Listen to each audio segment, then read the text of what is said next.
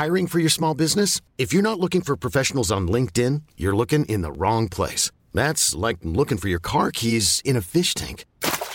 LinkedIn helps you hire professionals you can't find anywhere else, even those who aren't actively searching for a new job but might be open to the perfect role. In a given month, over 70% of LinkedIn users don't even visit other leading job sites. So start looking in the right place. With LinkedIn, you can hire professionals like a professional. Post your free job on linkedin.com/achieve today. Many of us have those stubborn pounds that seem impossible to lose, no matter how good we eat or how hard we work out. My solution is PlushCare.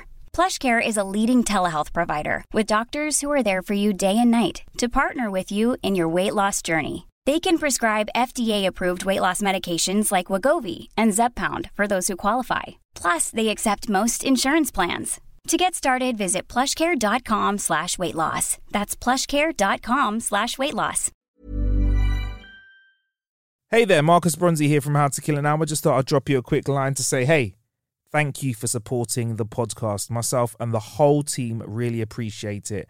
And we've decided to give back, and we've done that via our Patreon, which is a great way for you to show us a little bit of love by supporting us and becoming a patron of the show. And in return, we will give you extra episodes that we only give to our patrons. Plus, on top of that, you get all of the content that we deliver on our free feed earlier than usual and ad-free. Because, well, why are we going to make you listen to ads if you've just helped us out by giving a little to us? So here's a little taster of what you can expect on our Patreon feed.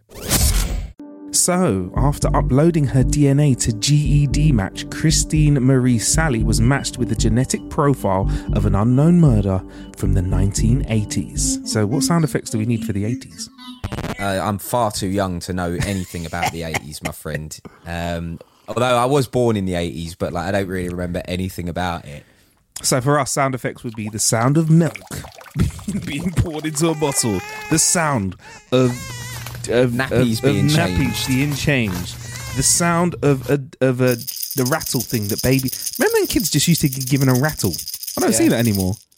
Probably because it's super annoying. You know what I mean? Just imagine that, just rattling a rattle all the time. Nowadays, though, kids have all got iPads by the time they're 6 months. You know what I mean? Yeah, man. Just getting them hooked on the tech from early. What I'd love to do, and I probably wouldn't love it if I was the receiving end, is I'd give a kid a sound effect board. So the kid's like, do-do-do-do, do-do-do-do, gaga. I mean, the thing is that would also become very annoying. You know what I mean? After a while. The issue is anything that you give to kids becomes annoying very quickly. Yeah, exactly. Anyway, let's roll back the clock to the 80s, where an archaeologist in Ludlow, California, discovered a shallow grave in the vast Mojave Desert. It contained the nude bodies of a man and woman who had been beaten and then shot to death. But a lack of IDs at the scene left their murders unsolved for decades. Until now. There we go. The saga began in 2018 when Christine Marie Sally began searching for her biological parents. The Virginia native had always known she was adopted, and that year she had hired a private investigator. According to ABC News, the investigator first found the adoption paperwork that identified Sally's biological mother as Pamela Diane Duffy. When the investigator then uploaded Sally's DNA to GED Match in December 2020, this happened. So basically, let's step out and just talk about GED Match. We have what do we have here is we have a few services here for DNA matching and stuff like that, don't we? I forget. And it's Ancestry one and stuff Ancestry. Like that. I don't know if there's an American one. There's something called 23andMe. I think there's another one we got. So there's a few people that I know that have done them where it's you can find out exactly where you're from in the sense of it will say, 1% Nigerian, blah, blah, blah. And I'm a little bit I don't know whether skeptical is the right word, but I'm how can they narrow it down so much to one country? I'm a little bit are they just making this up? And because we're a nation of believers, or a species of believers, with horoscopes and shit like that, people just believe it, don't they? Yeah. And I kind of feel I feel a little bit that way about these things, but surely there's some science behind these things, which means they can't just outright lie about it in the same way that Mystic Meg does in the Sun. Exactly. I mean, look, we were sent at one point, we were sent here at How to Kill an Hour, we were sent the DNA things, and we were sent the ones that tell you about what you're allergic to. It's like a gut. It's like they take a sample of your poo-poo and they tell you what is good for you, what isn't good for you, and stuff like that. And at the time, I remember we got the boxes, and I don't think I gave them to anyone, and I didn't use them because I was a bit like, oh, I'm not usually like this. I was a bit like, oh, I don't know, man. Like, it's kind of intimate information to just send to a private company. Your DNA swabs from your mouth and bits of your poo-poo. Like, and I know we probably have our details all on the NHS and stuff, but that's quite, I don't know. I wasn't up for it at the time. And I remember like being like, oh, I don't know if the guys will be up for it. And we just let it kind of fade away. Marcus was like, I don't want my like numbers on the system. You know what I mean? They're tracking me. The government, you know, they'll have all my DNA and they'll be able to fire me. You think I'm falling for that? I'm at the same time posting on Facebook. An idiot. But so basically, back to the story. So Christine, she got the private investigator who uploaded her DNA to the GED match in December 2020. So they uploaded it to a vast database. Now, GED match is a website for genetic genealogy research.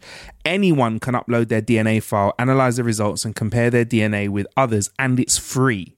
Now, you need to know this as a listener. Nick Bright is aware of this as well. Nothing's free in it. If it's for free, you're paying with your data. Right? Exactly. Yeah. You know? They have a database of 1.5 million people, which doesn't seem much, Nick, but it's enough for them to connect the dots when it comes to where people are from. And it's enough to kind of, it's a big sample size, because when you look at like 6 degrees of separation, when it comes to genetics, I'm not going to try and do the maths for it. Having 1.5 million people means that I'm much more likely to be able to find one of your cousins. Do you know what I mean? Like, than not. That's quite a large sample size. So when Christine's investigator uploaded the details to GED Match, it suggested that there was a parent-child relationship between Sally and an unidentified DNA sample that was uploaded by the authorities in the case of Ludlow, California. It appeared that the woman was none other than Sally's mother, Pamela Diane Duffy. So Sally's mother had been murdered, and they'd found that out by using that information. So the San Bernardino County investigators then heard of a successful DNA match, and they realized that their 40-year-old cold case might be coming to an end. So Sally consequently provided the San Bernardino investigators with what she believed to be her mother's name and a DNA sample again, which the California Department of Justice positively matched to Duffy. So the records show that Duffy was about 21 years old when she was killed. In fact, before we go into that, Nick, so if you upload your details to these websites, there's possibilities that they can share them with the authorities. How would you feel about that, bro? I wouldn't be that keen about it, to be honest with you. And it's so funny because it's exactly what I was just saying a minute ago about you not wanting to not wanting to put your fingerprints in the system and that. Yeah. But it's weird because on the one hand, like, you know, with what's going on in the world at the moment and everybody getting the COVID-19 vaccine, and you know, you've got people that are like, oh, I'm not getting the vaccine because they're tracking us and blah, blah, blah. Like, I'm a little bit like, are you mad? Like, who? Even if they wanted to track me, I don't give a shit. Like, what, they're going to sit there and look at me right now in my little studio recording this podcast with you. Ooh. But then on the other hand, I'm like, actually, it's not about them actually tracking me. It's about them doing it on the sly or doing it like without your permission. You know what I mean? Which is a bit of a piss take. I think that's what it is, and what I'm concerned about is probably more like our episode that was on the main feed about the deepfake technology, is people abusing it. That's what I'm concerned about, because if you have a massive database of DNA, could you somehow mess with the records? We've seen it in some cop films or sci-fi films where they're like, yeah, we switched over the DNA record so it looks like Nick Bright was, responsible for the murder. Do you know what I mean? Or like, the plot twist at the end when they pick up the 2 DNA files and they were somebody had access and somebody switched them over. That's the kind of stuff that I think could happen. Like, I could plant evidence and make it look like you, or I could swap records with you, go do a crime, and then you get nicked for it. Do you know what I mean? That's kind of how I feel. That's the kooky conspiracy theory part of me scratched for this episode. Right, so the records show that Duffy, her mother, was about 21 years old when she was killed. So this lined up who the female victim was. But I can hear you asking me, Nick, who was the male victim? you want to ask me, Nick, or should we just... Who was the male victim? I mean, yes, go on. Who was it? Tell me. Well, Nick, seeing as you asked, Sally was also able to help identify the unknown male victim. She remembered that her biological mother had been friends with a man called Digger Lane before she vanished. Sally also knew that Lane was a Virginian convict who planned a cross-country hitchhike with her mother after serving his time. He was a jailie. Right, so whilst the nickname didn't match any records, investigators did find a William Everett Lane with similar credentials and a Jacksonville, Florida address. His relatives were subsequently tracked down and they voluntarily supplied the authorities with their DNA samples, and those matched those of the murdered man in the desert. Lane was then determined to be around 20 years old when he was killed, so it all matched up. All investigators needed to know now was who was the killer, which at the start of this story was a near impossible task, but as it turned out, they already had a suspect in mind, and the evidence discovered during the start of this story could only help. The San Bernardino Sheriff's Office had long suspected that the now 68-year-old convict named Howard Neal might be the culprit, in part because he was in the same region where Duffy and Lane were killed, and curiously, he moved to Mississippi right after they'd had their... Bloody hell. It's not where I saw the story going. Sorry, I went off there. He was been in prison since 1982. He'd been convicted of raping and then murdering his 13-year-old niece and her 12-year-old friend, as well as killing his own brother. This guy sounds nasty, man. Yeah, flipping piece out. of work, mate. Piece of work. So Neal was initially sentenced to death for those crimes, but an IQ test that suggested he was mentally challenged changed his sentence to 3 life terms in prison instead. So investigators managed to interview Neal about the Ludlow murders in 2017, during which the culprit said that he picked up the couple while they were hitchhiking on a freeway. He then brought the two to his residence, where San Bernardino investigators say he became involved in an argument with the male and felt the male would probably kill him if he did not kill him first. Typical, innit? Yeah. Great story, mate. Yeah, officer.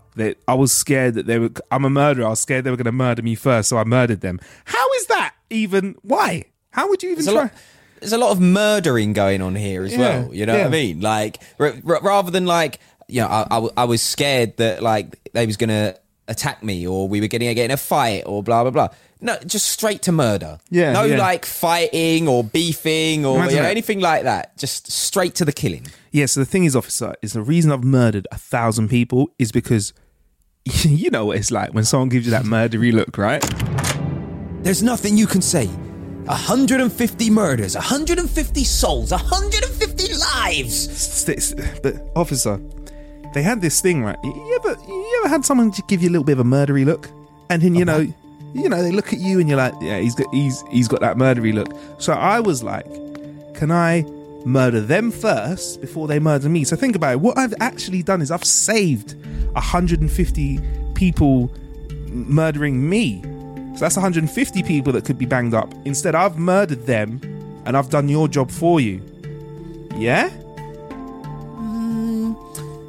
Why did you put it like that? Okay. That sounds like a lot of 150 people to process. Yeah. That's a lot of paperwork. All right. And instead, hey, I've got rid of him because of that murdery look. Yeah? Do you know what I mean? Yeah. I can see that you're on board with me, officer, as well. Actually, wait, is that a murdery look you've got as well? Yeah, no. Yeah, you are. There's no murdery look here.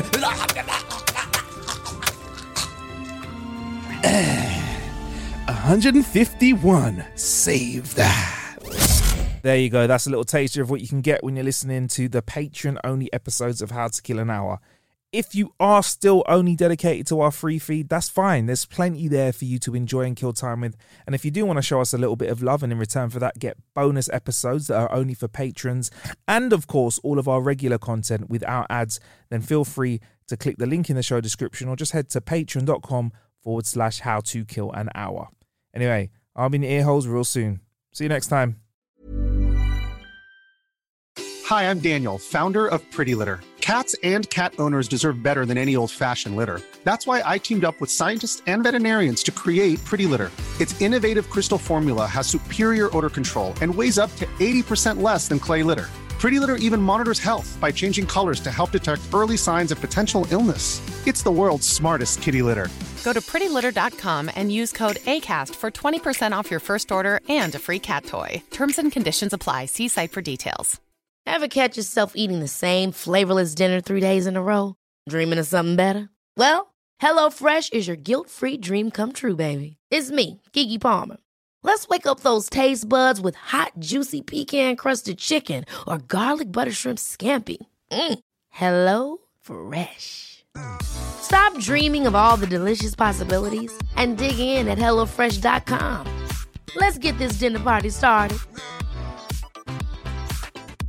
Hey, folks, I'm Mark Maron from the WTF Podcast, and this episode is brought to you by Kleenex Ultra Soft Tissues, your ally to help tackle your allergy symptoms this season. I love the change of seasons, but nobody loves pollen and all those other things floating in the air that make you sneeze during this nice weather. Kleenex Ultra Soft Tissues are hypoallergenic and allergist approved, so fight back against watery eyes and runny noses without worrying about irritating your skin. For this allergy season, grab Kleenex and face allergies head on.